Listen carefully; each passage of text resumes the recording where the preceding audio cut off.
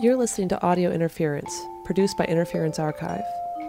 Interference Archive is a social space, exhibition venue, and OpenStax archive of social movement materials.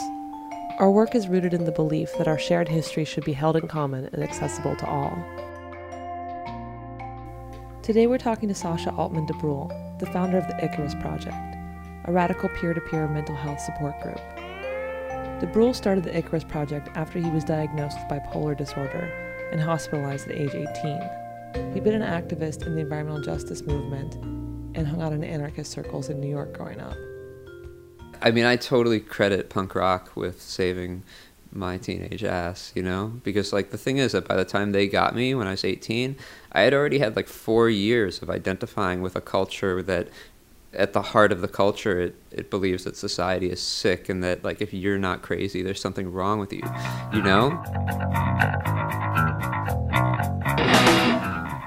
I have a lot of friends. I had a lot of friends back then who were pretty, like, you could say dysfunctional. You could bust out the DSM and, like, you know, diagnose the hell out of them.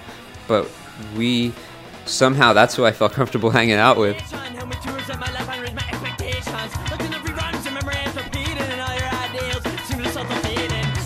Even if we were, like, whatever, I was like a 14-year-old kid.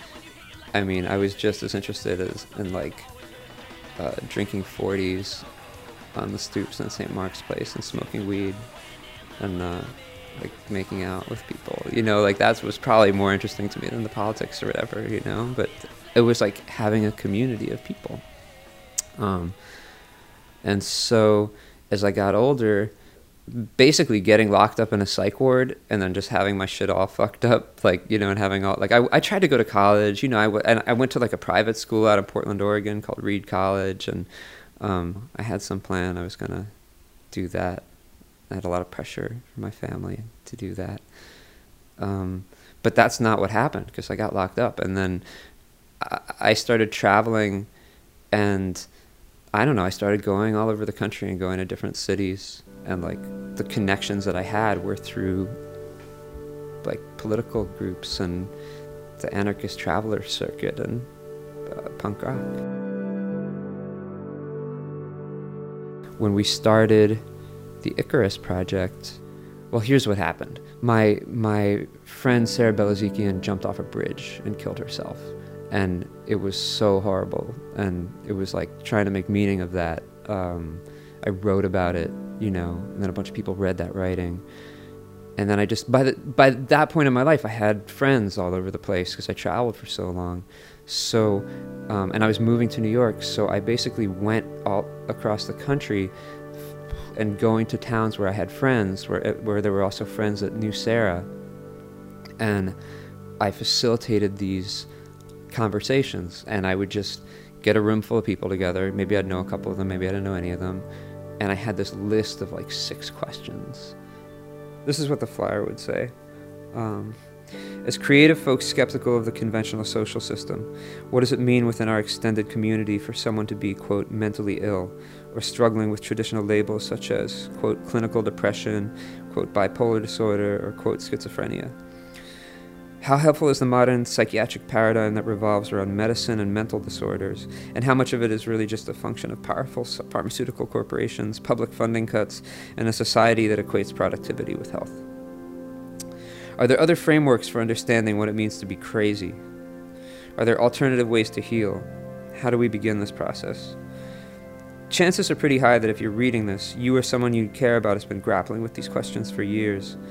Come join an open discussion and learn more about the Icarus Project, a radical support network by and for people struggling with the dangerous gifts commonly labeled as mental illnesses.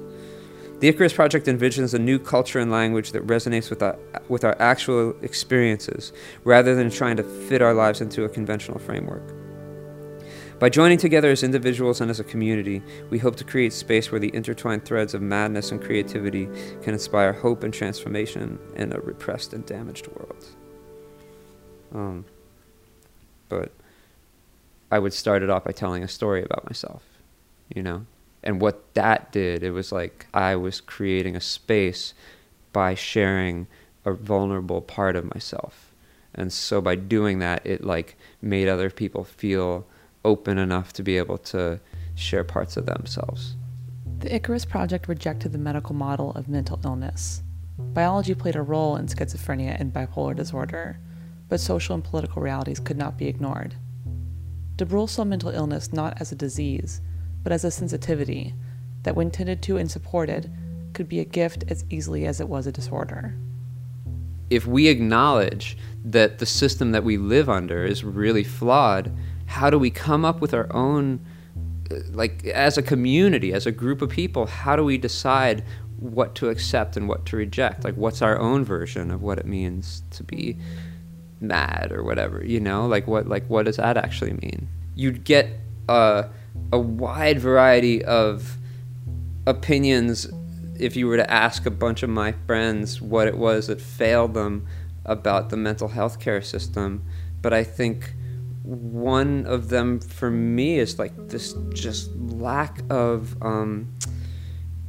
it's like this incredible human disconnection. We treat people like they're not human, and I think that it's full of really useful tools. I think it helps a lot of people, like myself included. I feel like, you know, it's not that it's not useful, but it's the reason it's popular is because you can standardize it and because you can like measure it. Similar to psychiatric liberation movements from the 1970s and 80s, de Breuil and other members believe that standardized practices ignore the complexity of the individual, and that medical practitioners couldn't easily replicate what happened in peer-to-peer support communities. We need to be looking at how people can take care of each other, you know.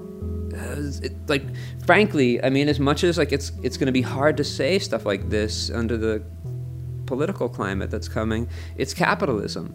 It's like that's what's killing us, because it's giving us this idea that what human beings do is fuck each other over, you know, like, and that's what you're supposed to do, and that, you know, it's like it's a no-win situation. The Icarus Project took its name from the Greek myth of the boy with wax wings that flew too close to the sun, and de Breuil used this myth to talk about the dangerous gifts of madness. When we started the Icarus Project, we said, if you take psychiatric drugs or you don't take psychiatric drugs, you're welcome to be a part of our community.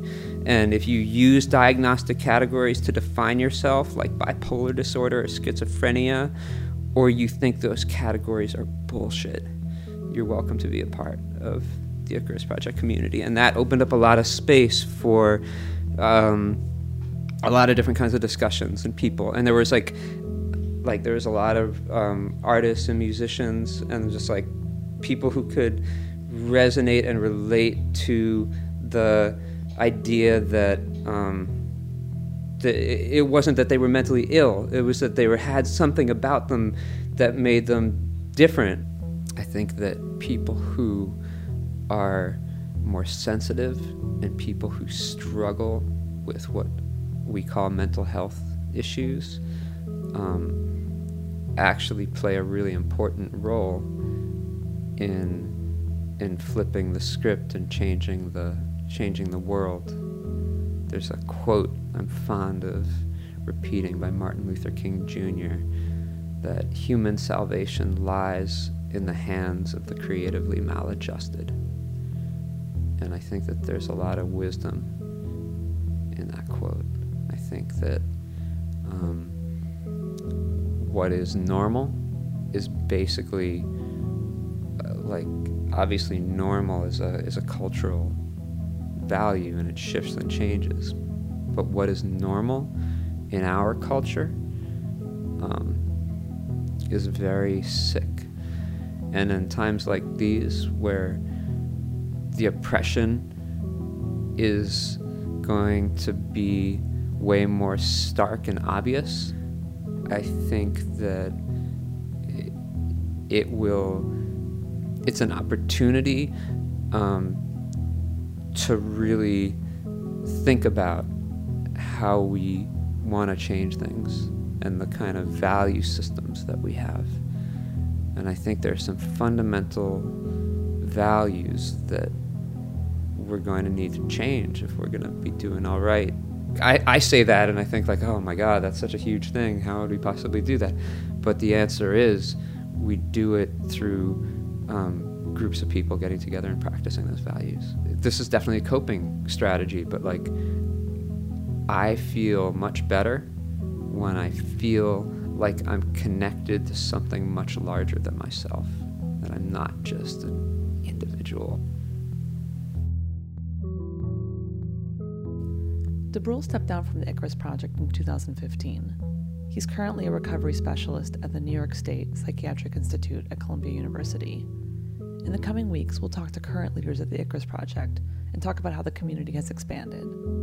You can read books and the Mad Map guides from Sasha Altman DeBrule and the Icarus Project at Interference Archive. The Icarus Project is active in New York and around the country. You can find a local chapter through their website, theicarusproject.net. You've been listening to Audio Interference, produced by the Interference Archive. The archive is collectively run and volunteer-powered. If you like what you've heard today, consider making a donation to help keep the archive up and running. Just go to interferencearchive.org and click on Donate. From all of us at Interference Archive, thanks for listening.